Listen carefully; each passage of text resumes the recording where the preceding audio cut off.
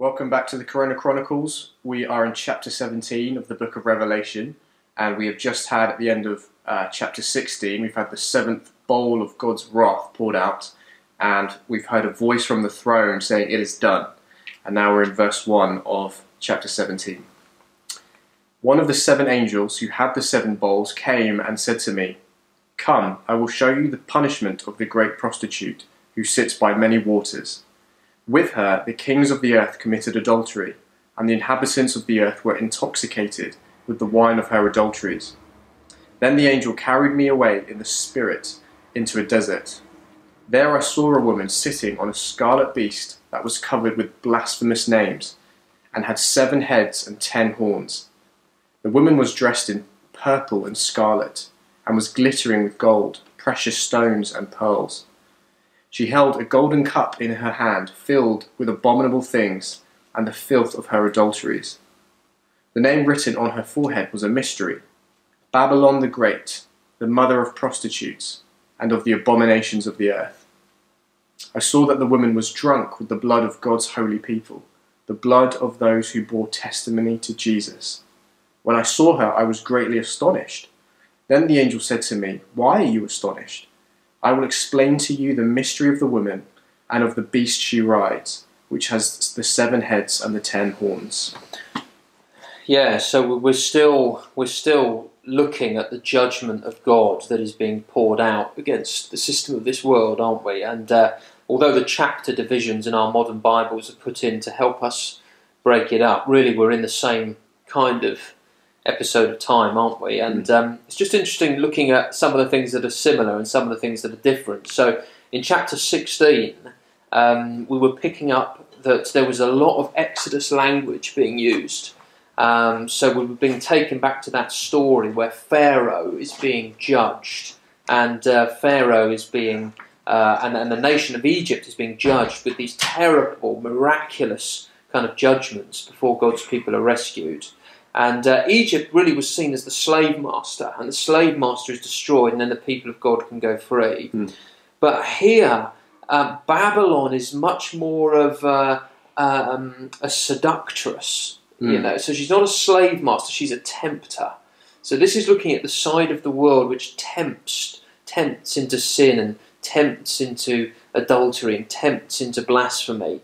And this angel is wanting to say that aspect of the world too is falling and is going to be destroyed. Yeah, and I suppose this is why, one of the reasons why there is this group of collective people against God, because they have been fooled into thinking that they're in the right, aren't they? There is a nice message that you're a good person, come and enjoy these good things in the world.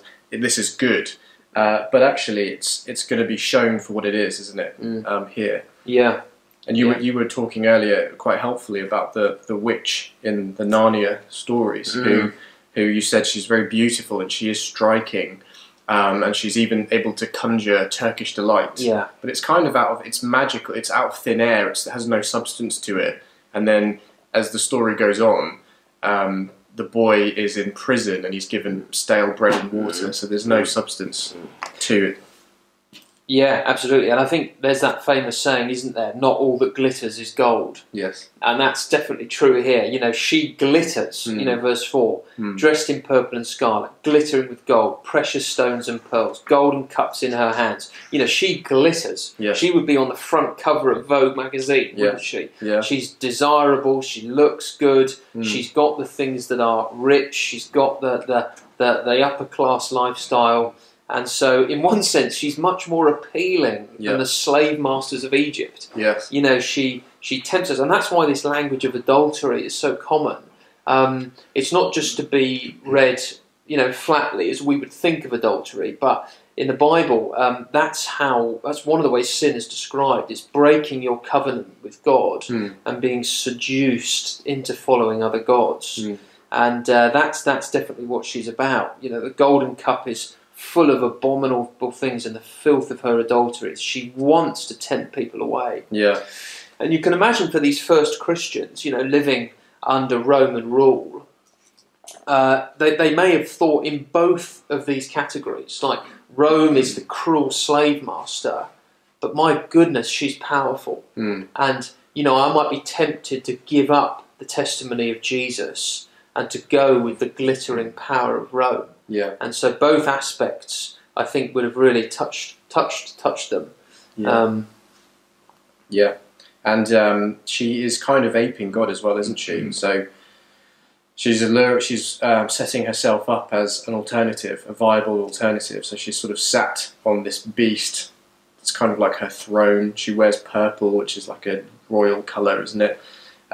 She glitters with gold, all these things that, you know, the throne is ornate and royal. And then this golden cup in her hand. We've just heard about the cup that God has, which is filled with his wrath. So here's her holding a cup. There are lots of similarities here. But as you say, she's drunk with the blood of God's holy people. This is not the wine of righteous wrath. This is the blood of God's holy people. And that's really helpful, isn't it? Just to draw that out from verse 6, because the most unsettling villains in reality and in fiction are not the ones that are obviously cruel from the start. They're the ones who pretend to be nice. It's like you were saying about the Wicked Witch. You know, and you can imagine, you know, this adulteress looking friendly and kind, but what is she about? She is about the slaughter of Christ and Christ's people, and she loves violence, and she loves being a murderer. So when you take off her glittering dress, she's a murderer underneath that, and she wants to destroy God's people and to blaspheme against Him. And yet, you know, as we say, this is in part for the encouragement of God's people. You know, we aren't to be in any doubt. She has an authority. The beast has an authority of some kind. But verse 1, I will show you the punishment of the great prostitute. You know, that she is going to fall. And perhaps the reason this is being repeated so often is because if you were a Christian in the first century, living with the reality of the Roman Empire, you would want lots of persuasion that it was going to fall. You would want to be told over and over again, wouldn't you? You know, every aspect of this is coming down. And, you know, similarly in our age, you know, when we're tempted to betray Christ and to abandon the testimony of His word, we have only to remember it's falling, it's going to fall. So perhaps we'll pause there for today.